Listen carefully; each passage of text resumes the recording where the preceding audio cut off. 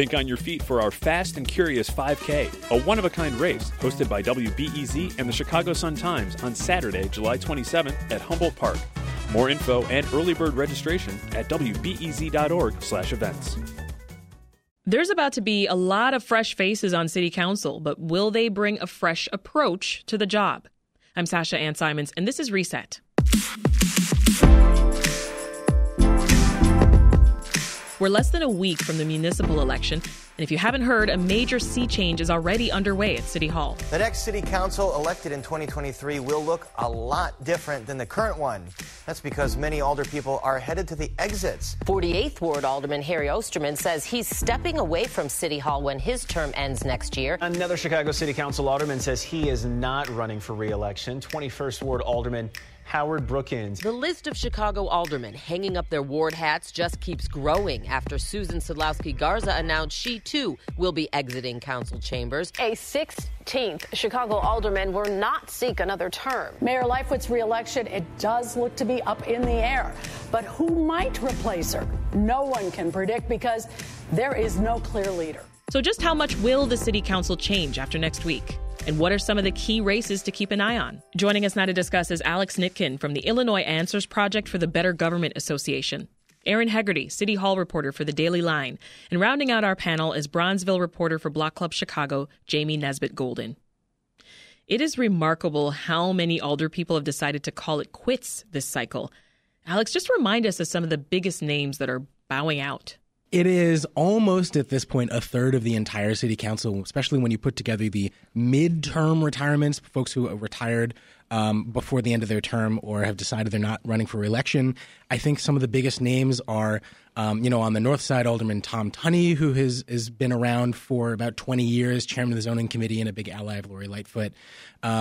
You have Alderman Leslie Hairston, who's also one of the sort of senior members of the council on the sort of record of independence on the south side. Fifth Ward, who else? George Cardenas, well, he ran for another office. Mm-hmm. Susan Sadlowski Garza, who we heard before, chairman of the Workforce Committee and a Chicago Teachers Union ally. So folks who really run the gamut in a lot of different Alder people sort of across the ideological and political and demographic spectrum. But most of them were more senior and had a lot of experience, and most of them also were generally pretty powerful and close allies, or still are at this point, of Mayor Lori Lightfoot. And so it's going to open up just a huge vacuum of power in the next council. Aaron, what is behind the exodus? I think, a lot of aldermen have just kind of had it. They're done, doing this job where you have to come down to City Hall at least once a month and legislate, and you have to respond to your residents' concerns. And, a lot of them, as Alex said, have been in office for a while, and they've reached kind of that point, and they've, kind of worked with enough people who are coming up underneath them to be able to support who they would like to succeed them for the next 4 years. Jamie, what went through your mind as we started to see one after another saying, I'm not running for re-election? Initially, I'm looking at Lightfoot and I'm going, like Whoopi Goldberg and Ghost, girl, you're in trouble. I think, to Aaron's point, you have a lot of folks, a lot of lifers who are kind of fed up and are looking to, or considering what their second act is going to look like after spending so long in city council. Also, this has been a really contentious 4 years, right? We've seen a lot of Alder people sort of go against Lightfoot in one form or another. Most recently, Alderwoman Lee, not Alderwoman Lee, but the Alderwoman from the 20th, Jeanette Taylor. Yes. Going against Lightfoot about the migrants being sent to her ward. We're seeing a lot of that, right? A lot of, older people saying that they're not being heard from City Hall. They're not getting the communication they need from City Hall. So a lot of people just sort of, throwing their hands up. And you alluded to this earlier, Alex, but with so many council members resigning or deciding not to seek re-election, there's also going to be a lot of institutional knowledge lost here. I mean, what could that mean for how things are run at City Hall?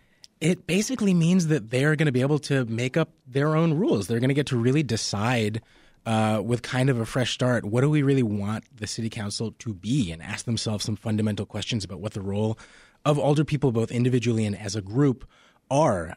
Credit to Cranes for putting this together. I think they counted up all of the collective years of experience that the retiring or retired aldermen have, and it's 217 years of institutional memory that is going to be gone.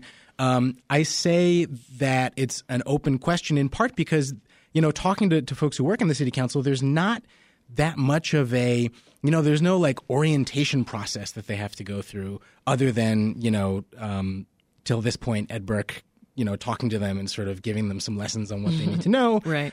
He's one of those who is not running for re-election. And so there really is going to be an opportunity for them to decide how much of an independent body they want to be, how much they want to focus on constituent services, how much they want to focus on sort of citywide projects and things like that. You spend a lot of time, all three of you, getting to know the aldermen of this city. Jamie, who are you going to miss seeing around City Hall?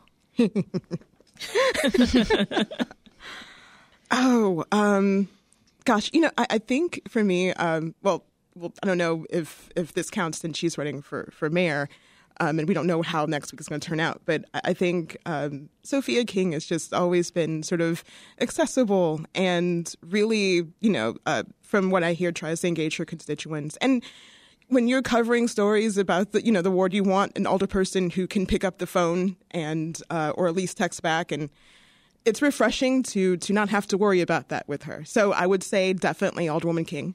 What about you, Erin? I'll miss a lot of these. So one, I've said this to a few people before. Tom Tawney is the chair of the zoning committee. He runs a very tight, efficient meeting, and zoning committee meetings can get very long and unwieldy. So, and as journalists, we appreciate that. Yes, the agenda is always very specifically laid out. He doesn't, need anyone to talk any longer than they should.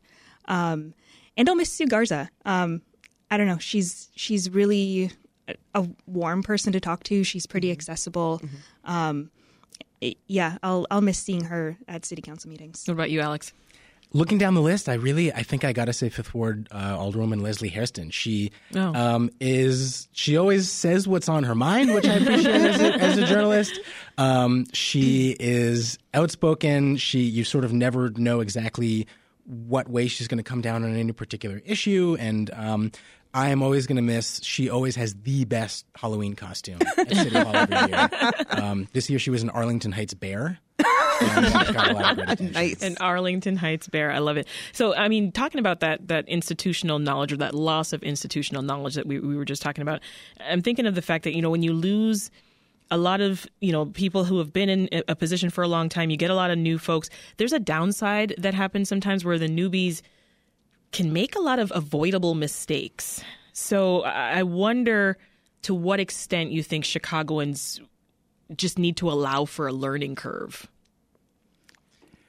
I think there are a lot of aldermen who do have a good amount of years of experience who are not leaving the city council. And I think, there should be a bit of a learning curve, but I don't think we should underestimate those aldermen's abilities to kind of bring along the new crop of people who will come in.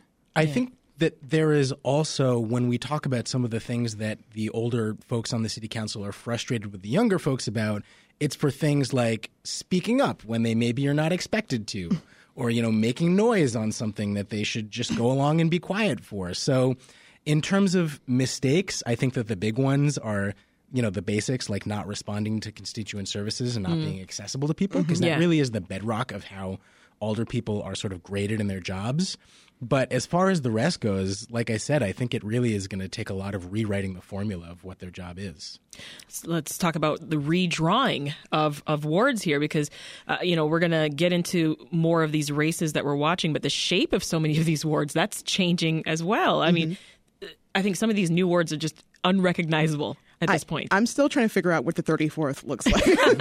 And I stand by my tweet I made not too long ago that the remap was clearly made by a Batman villain. I think it was Joker for sure. What's that gerrymandered pool noodle one? That's the 36. Yeah.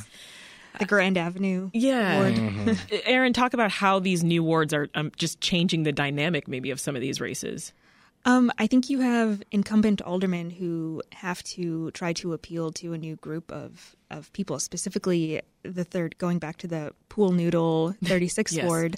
Gil Villegas now has to reach out to and, get his name to voters who live in Westtown, which is not anywhere near where his current 36th Ward is. On the flip side, I think it can open up the opportunity for other candidates to run against incumbents and for them to kind of represent groups of people who haven't been represented in those wards before. Yeah.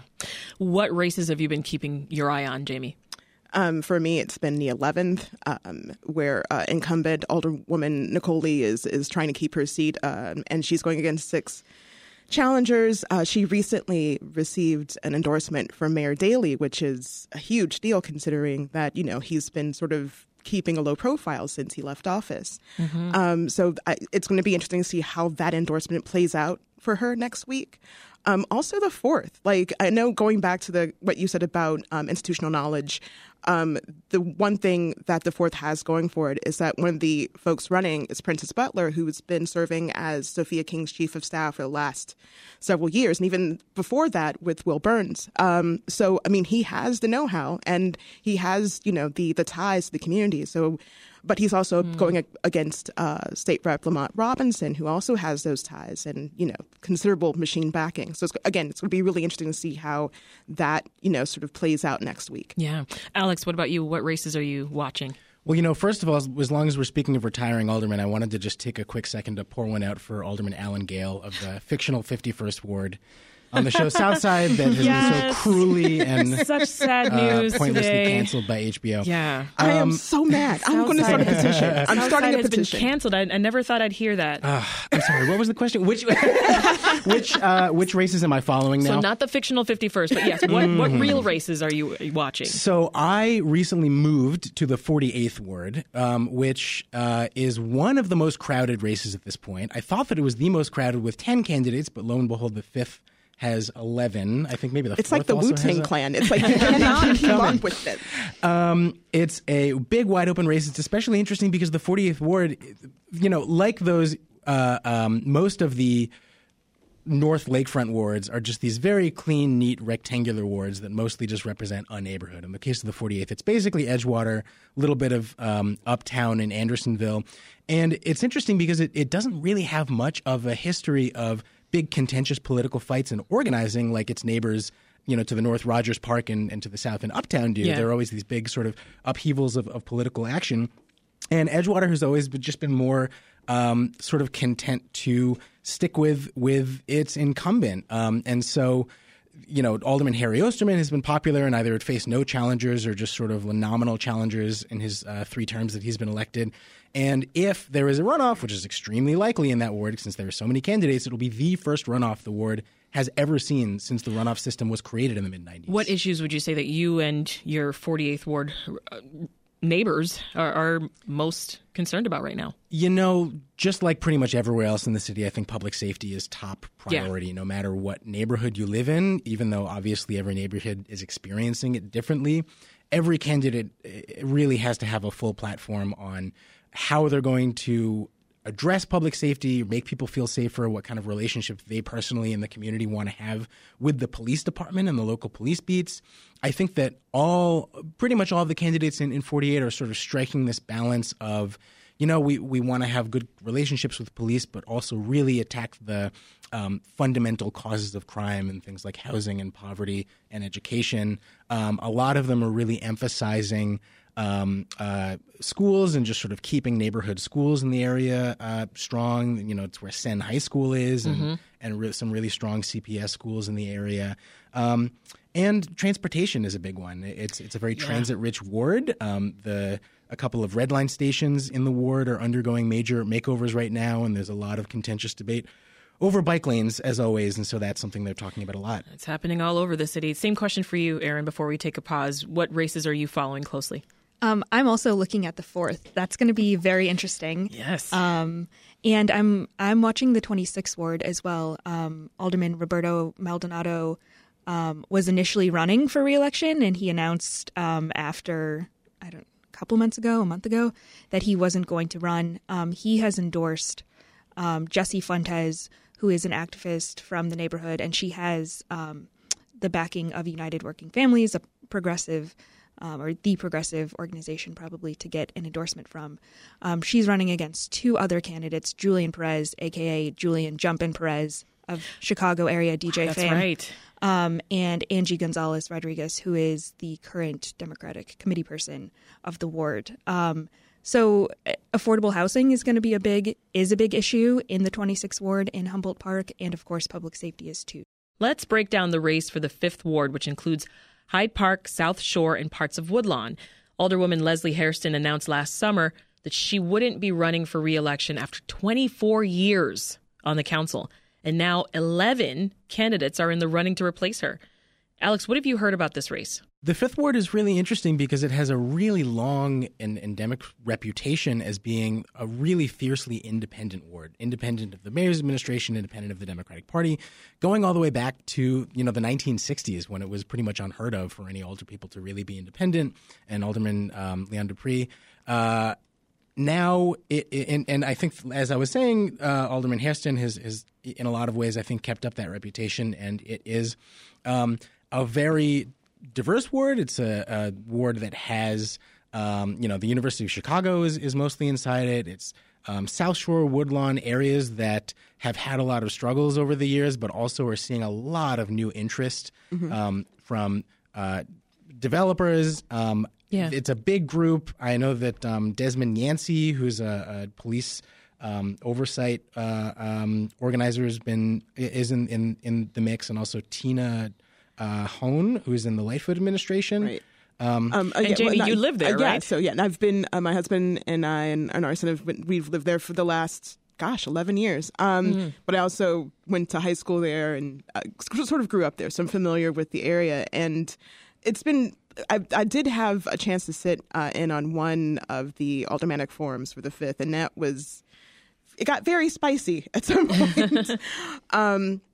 What I do find really interesting is that a lot of these candidates do have a tie to the University of Chicago in one way or the other. Like either they graduate from there or they're an employee there. And U Chicago does have a lot of sway, a lot of influence in Hyde Park, and of course Woodlawn and South Shore. So that's going to be interesting to see, what candidate, is able to, sort of bridge that divide between the university and residents who feel like, the university does overreach sometimes when it comes to development and the like. Interesting. You also have Gabriel Piemonte, who has, I think this is his second time running for office. And he's a little left of center, very progressive, and I'm not really sure how that gels with, although the 5th ward is known for being a bit progressive, it's progressive with an asterisk, right? Yeah. So interesting. It's going to be really interesting to see how, if voters will go that way or they'll sort of, stick to the more centered candidates. Yeah. On top of the university, I just want to add there's a new player in the mix now, which is the Obama Foundation, right? They're a big new neighbor with the Obama presidential center. And we've seen a lot of residents sort of voice their displeasure at the idea of the OPC coming because they're worried about, affordable housing. And I think that's the other thing that's, on top of public safety, there's also, can I keep my home? Will I be able to rent here? So there's been a little pushback there. So whatever candidate does come in, they'll have to, again, sort of strike that balance between residents and, folks who want to sort of develop this land. Aaron, 11 candidates are also running for the 6th ward, right? That one represents Englewood, Chatham, and Greater Grand Crossing. Do you think that this will make voting more difficult for residents? I think so. I think there's probably, people should have a choice in who they vote for, but 11 is a lot of people. If you're trying to know every candidate and do your own research, it's a lot to look at. But yeah, so this is 11 people trying to take over the 6th ward. We have current alderman Roderick Sawyer. He's been alderman since 2011. He's running for mayor now. Kind of one of the front runners could be William Hall, who's a pastor at a church in Chatham. He kind of leads in fundraising, found that thanks to good reporting from my colleague Michael McDevitt. He has major union backing, and he also has the backing of United Working Families, again, that progressive group that endorsed 18 aldermen back in November.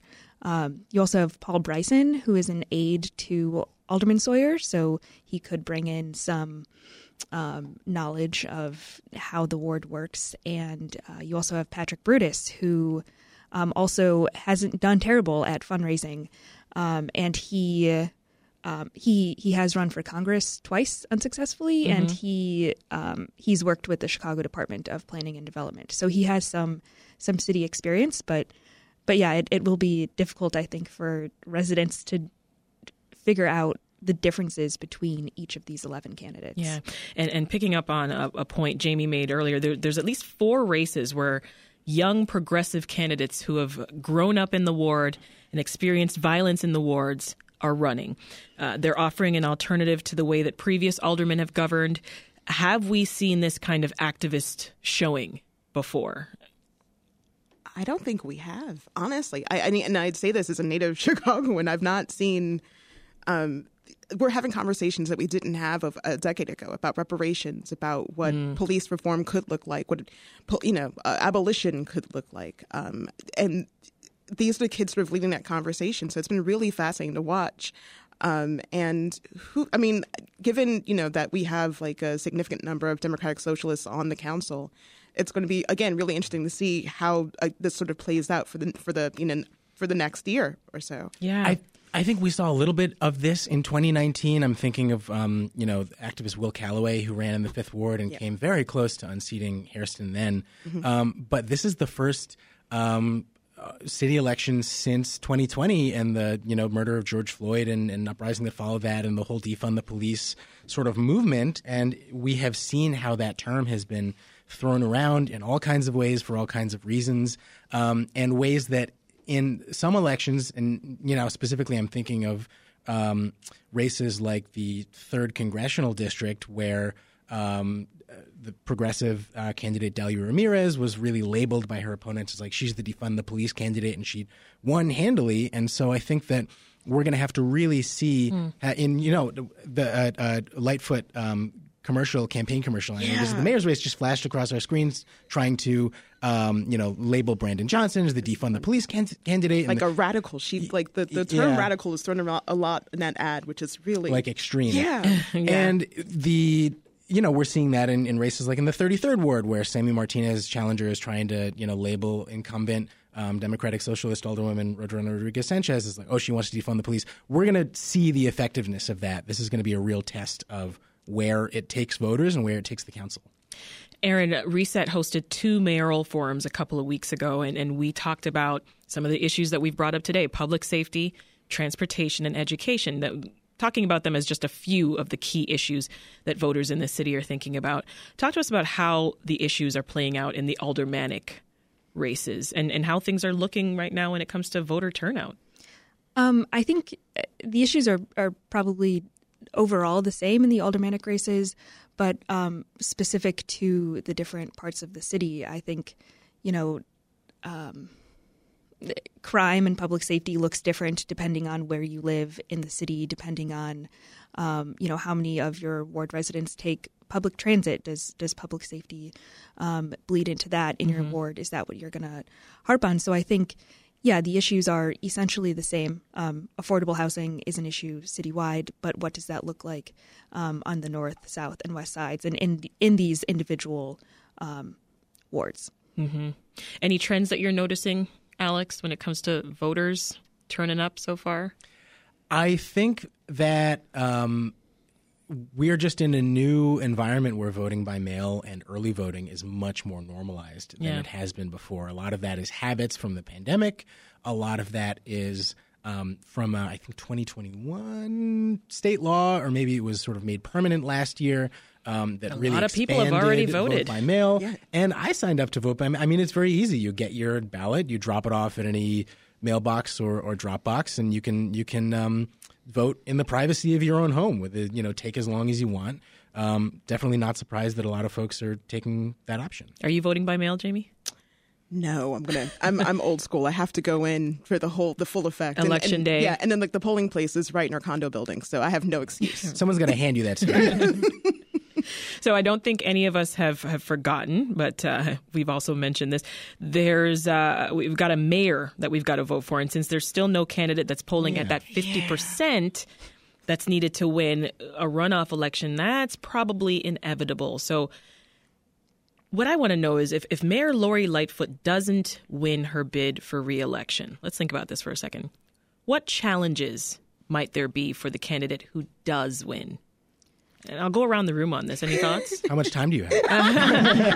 give me the 45-second version. I mean, obviously, crime and public safety are the biggest one, and everyone is going to be looking at them for how they'll manage this massive influx of money that is still being worked through from the federal government that is going to stop very soon, budget issues, pensions. I mean, we're talking about relationships with the city council and how they'll do that. I mean, I'll just stop there for now. I mean, Aaron, do you think that Lightfoot has more of an advantage among city council members, maybe because she's already established connections with some of them? Keyword, some of them? Not necessarily. I don't, right before this, I was listing out kind of the top candidates and which aldermen are supporting them. And, Lightfoot does have some supporters, but a lot of them are leaving.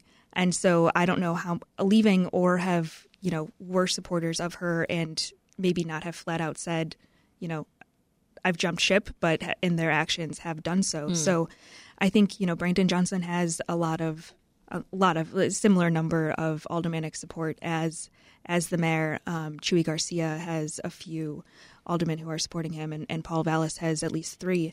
And so I think I'm really looking forward to May and June when we all are, not but next Tuesday? For different reasons, because I want to see kind of how everything settles, who gets chosen to, or how a mayor and the city council work together or don't work together to choose city council leadership, city council committee chairs, who kind of gets those top positions under which mayor. Jamie, you are nodding like ever right now. I mean, think about this. If we get a new look here, right? New mayor, new faces on the city council, is that a positive for the city? I think so. I think what we've seen in the last 4 years is a reflection of people's restlessness, right? Like, I mean, the fact that we have a more progressive council that we've had in years says volumes. And I think Brandon Johnson's rise has been very fascinating to watch as well, because 6 months ago, if you'd asked the average person who Brandon Johnson was, we wouldn't know. And now he's sort of come like from behind, and he's an actual contender now. So it'll be really interesting. Again, I know I've been saying that over, but it really will be really interesting to see, like, if voters will go for this like clearly progressive candidate when past has sort of dictated that we don't swing that way when it comes to who we put in City Hall. I don't know. Like, I feel like it's anybody's game, and it's hard to say. Leave us with this, Alex. What do you think could make or break this new city council? What will make it stronger? Well, that's a big question. I'm not prepared to answer at this moment. Everything lies on your response. I will say there's a particular segment of the city council that I think that a lot of folks really sleep on that is very, very powerful and is only going to become more important to the next term, whoever the mayor is, and that's the West Side aldermen.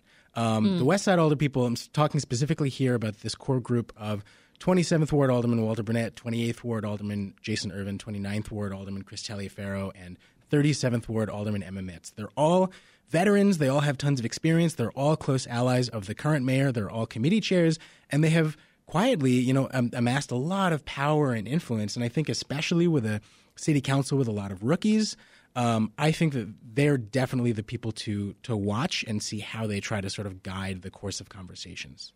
That's Alex Nitkin of the Illinois Answers Project at the Better Government Association, Aaron Haggerty, City Hall reporter with the Daily Line, and Jamie Nesbitt Golden, Bronzeville reporter for Block Club Chicago. Thank you all. Thank you. Thank you for having us. And we're back discussing turnover on the city council. We are going to switch gears a bit here and talk to someone who has suggested a lot of changes to the city council over the years, former Inspector General Joe Ferguson. So a big moment right now for the council. Have you been keeping up with the races? Oh, my goodness, yes. How can you all not the comings keep up with and the goings? races? Turnover in city council isn't unusual, right? But is this sort of mass departure all at once? Have you seen that before? No, I don't think we've seen that. And somebody would have to go deep into the history books. We probably need a Dick Simpson to tell us when that happened before. And you were IG, let's be clear, under 3 different mayors. So if you're saying you haven't seen that, then it's been a while. Absolutely. This bodes for a potential sea change. Earlier, we talked about the loss of institutional knowledge that's kind of happening right now with some of these departures of the long-time aldermen. Walk me through that. What's your thinking here? So some of this goes to how the council is actually structured, where the knowledge is actually reposed in individual aldermen. And that's because we don't have a vibrant committee structure where there's subject matter experts who are permanent staff to the city council that actually carry that institutional knowledge. So it's a big deal when someone like Tom Tunney steps down. It's a big deal when someone like Michelle Smith steps down. And so that gets lost. But I don't really worry about that, because why not? My finding is that the people who are most engaged on process and policy are the junior tenured alders. And there is a generational shift that's going on. And if you actually look across the 16 altogether who took an oath in May of 2019, who will not take an oath of May in 2023, it's mostly longer tenured alders. And it's that young generation that actually really has dug in these 4 years. Well, let's dig more into that. Talk more about what you see as the benefits to this influx of freshman aldermen, because we're talking about at least a third of the council here. So it's really hard to tell which way that's going to go in terms of sort of ideology orientation. Right. There are some really sharp swings in places like the 33rd district and the 41st district, I think, where you could go all the way to a Democratic Socialist or somebody who's really old school, right? And so that's going to matter. But what this bodes for is the potential of elevating what are individualized initiatives to change the structure and operation of the city council, actually reaching a tipping point where the council as a whole jumps into the conversation. And as your earlier guest noted, and I think it was Alex in particular, the first order of business for the city council is to formulate and pass its rules. And that's where that's where the devil meets the details in terms of whether the council is going to claw back the authority that it actually possesses under state law. Yeah, makes me think of, when it comes to this so-called the way things have always been done. What does a shakeup like this mean for that culture of the machine? It's more a matter of culture of the machine rather than the way of the machine. And the culture of the machine, the legacy of the machine, is an acquiescence to the authority of the mayor, and an acquiescence to the notion that the council is there actually to be a constituent services sort of organization by and large, and occasionally pass the legislation that's brought to it by the mayor, rather than a legislative body. The authority has always existed. The younger and junior tenured, and I don't want to put this in terms of ageism, but the junior tenured alders actually came to be legislators, most of them.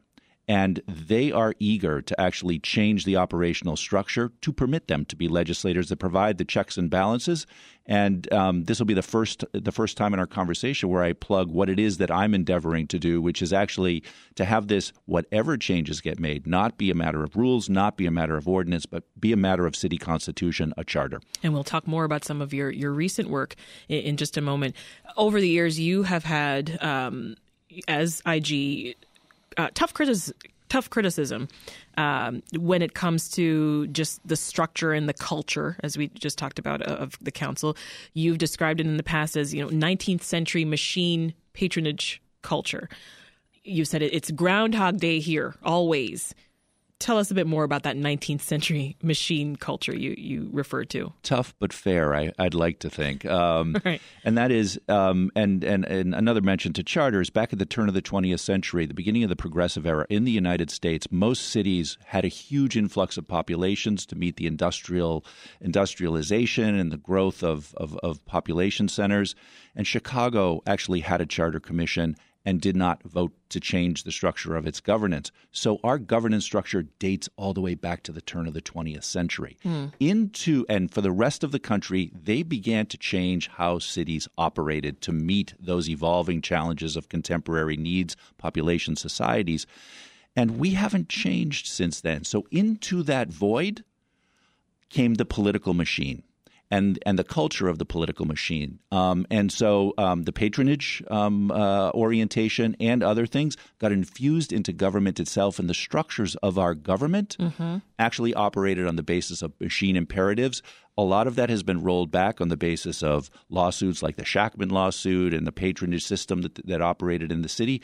But the culture remains because the power from that void put everything in the hands of the mayor, and it's never been clawed back. Well, we talked specifically before, you and I, on Reset about the way city council is set up, that strong mayor, weak council system, that it could lead to a rubber stamp type council, one like Rahm Emanuel and the Daley's had. Why, in your opinion, Joe, do those types of councils not work? So here's it's more a matter of sort of human intuition and knowledge. Nothing works well if everything is based on the decisions of a single person. And the idea behind checks and balances isn't to just contain abuses of power.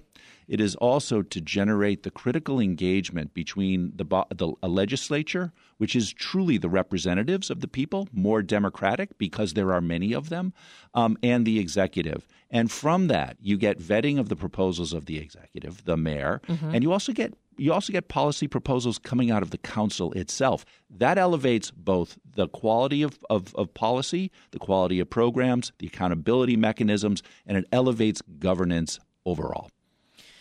This is Reset. I'm Sasha Ann Simons, and if you're just tuning in, we have been spending the hour taking a look at what is next for the city council. There's going to be a lot of turnover after this election, with dozens of seats up for grabs and many more contested races. Our guest right now is former Inspector General for the City of Chicago, Joe Ferguson. He's also the executive director of the nonprofit Re-Chicago that aims to re-examine how the city council and the mayor's office could work better. So you said on the show with me before, Joe, quote, you said structurally, the city council is not well served to be legislators, end quote. That was because aldermen are so busy working on things like parking permits, zoning, ward-specific items like that. What steps do you think it would take to change that up and get aldermen off of parking permits and just more focused on legislation and running the city? There are overall about 450 employees of the city council. One cadre of them are the folks that actually are working for individual aldermen in their ward offices, and those folks their bandwidth is largely consumed by constituent services. There's no time for policy. There's no time for review, right, of complicated issues. That would be okay if you had a committee structure with integrity. And when I say integrity, I don't mean from a dishonest perspective, although there's a little bit of that at the margin in this sense. The mayor largely decides what committees exist. The mayor largely decides who the chairs of the committees are. And in the United States, checks and balances, the legislature is headed by a Speaker of the House that is chosen by the legislators. In Chicago, think of this from a federal perspective, the president and the Speaker of the House are the same person. And for the aldermen themselves, they are so short-staffed on constituent services that the chairs selected by the mayor and doing essentially the mayor's work get staff that many of them, and this was a finding of the Inspector General's office, many of them don't hold hearings, so there is no check and balance on critical issues. There is no amassing of subject matter expertise, but those staff are deployed in the wards themselves of the chairs. All of that can be unpacked. We want to have a professional legislative staff. We want to have rigor to the utilization of that staff, developing that subject matter expertise. We want to have independence of the committees, independence of the committee chairs to decide when there's going to be hearing, on what subject, doing what business, holding the votes that it wants to hold. Right now, historically, all of that is controlled by the mayor. There are no checks and balances. We'll talk more about those checks and balances in a moment. But first, I did mention that since leaving the post of Inspector General, you've started this nonprofit, called Re-Chicago. Talk a bit more about what you're looking to do. What we're looking to do is elevate consciousness and understanding that Chicago is the only major city in the United States that does not have a municipal constitution. They're referred to as charters, not to be confused with school charters. They're essentially constitutions that do exactly what we all understand that constitutions do. Define what the bodies or components of a government are, how they work in relation to each other, and in municipalities around the United States, and there's best practices for this. These things are generationally and sometimes more often re-examined and reset. We want to elevate understanding of that, elevate understanding for Chicagoans who feel despair about how to make it stop being Groundhog Day, that the government is theirs. There's actually a way to reset the government, which I love saying on this show. You say, thank you, but you talk specifically about a citizen-based reset. So help us unpack how you see the citizens' role here. How this is done everywhere else in the United States is through a commission. The commission is constituted of citizens. The process is very citizen heavy. So in New York City, for example, when they did their hard reset, we're talking 200 meetings in community, right? And literally held in community itself. What citizens want from government, not simply in the sense of transactional service delivery, but in terms of relationship, what sort of transparency that they need for that, what sort of accountability, standards, mechanisms, so on and so forth. And we hear from the people. And that gets infused also with our analysis of what's not working and what we are not meeting on the basis of the existing system. That gets put into a series of recommendations by an official commission that then goes to referendum, mandatory referendum, and the people vote on the form of government. How did 12 years as Inspector General prepare you for this? It took me a long time to realize truly it was Groundhog Day, and 12 years of doing what I think was putting out recommendations over and over again with fact-based, evidence-based analysis and findings to support those recommendations and seeing them not implemented and us in the same cycle and pattern. I know how deeply grooved the culture is, how it's infused in the processes that exist in the city, how it affects the culture of the city council and the city overall, that results in basically a sort of a cycle of the past over and over again, and also see how it is that it is not meeting sort of the burgeoning, evolving challenges of the future. The fact of the matter is the future is here right now.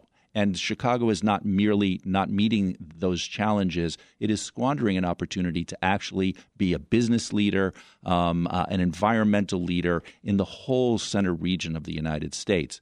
And so this most American of cities is actually the least American with respect to how its governance structure exists. And it exists that way because we have no formal rules. This work sounds like a continuation of your work as IG. And of course, you've talked a little bit about your wish list of concrete changes that you want to work toward. But talk specifically about where you would start. Where do we begin? The city council and the balance of power between the mayor and the city council. It's a very complex system that we've set up. Many of the components of government that we think of as city government are actually separate government bodies, the school system, CTA, so on and so forth. The mayor actually holds a lot of the appointment power, but the operational power is held by a separate body. But the business of the city is actually conducted through the city council. And if we change the way the city council operates, we would have a different form of discussion. And I'll give you one very simple example. The city council does not have the power and the authority to demand information from the mayor's office, the departments. They do not have the authority to compel the appearance of city officials for hearings. And so critical infrastructure and complicated things get pushed through the city council. We often talk about the parking meter deal never being able to happen in most any other major city in the United States. We can update that. The casino couldn't have happened in any other city the way it happened here. And the problem is that we enter these things without the standards, without the accountability, without the understanding, because the mayor's office controls what information the council has. Well, you talked a second ago about that citizen-based reset, right? So how do you get Chicago residents to engage on this? Like, what's the first step for them? Or is it more about rewiring of how we think about our relationship with the city council? So it's multiple things. And one of the things, that rewiring, that can only occur through a lot of deep engagement in community. So one of the things that we're doing right now is we're conducting roundtable sessions with advocates, advocate leadership, community leadership, to actually talk about how it is that we need to talk about what is, for some people, ultimately kind of a technical notion, right? A charter. What the heck is that? And they're folks that have given up on the government actually serving them. So really what we're talking about is deep engagement, campaign, and movement building. Yeah. Well, we're almost out of time, but I'm curious what else you're going to keep your eye on as we get closer to Tuesday, February 28th. Well, obviously the mayoral election, and where we started here is what the composition of the city council is. It's going to matter a great deal in terms of what we see, whether or not there's going to be actual change or whether we're going to go into a sort of a different form of chaos. But a lot of that depends on who is the mayor. And heading into a runoff, who the two people are in the runoff will actually greatly affect not only the quality, but the content of the conversation that we have for the exhausting ensuing 5 weeks that are coming quickly on our heels. And we'll leave it there. That is Joe Ferguson, Executive Director of ReChicago and former Inspector General for the City of Chicago. Thank you so much for joining us in studio. Thanks for having me. This episode of Reset was produced by Meha Ahmed, Dan Tucker, and Micah Yasin, and it was edited by Ethan Schwab and Stephanie Kim. Be sure to subscribe to our podcast to catch all of our coverage of the aldermanic and mayor's race next week. That's all for Reset. I'm Sasha Ann Simons. We'll talk to you tomorrow.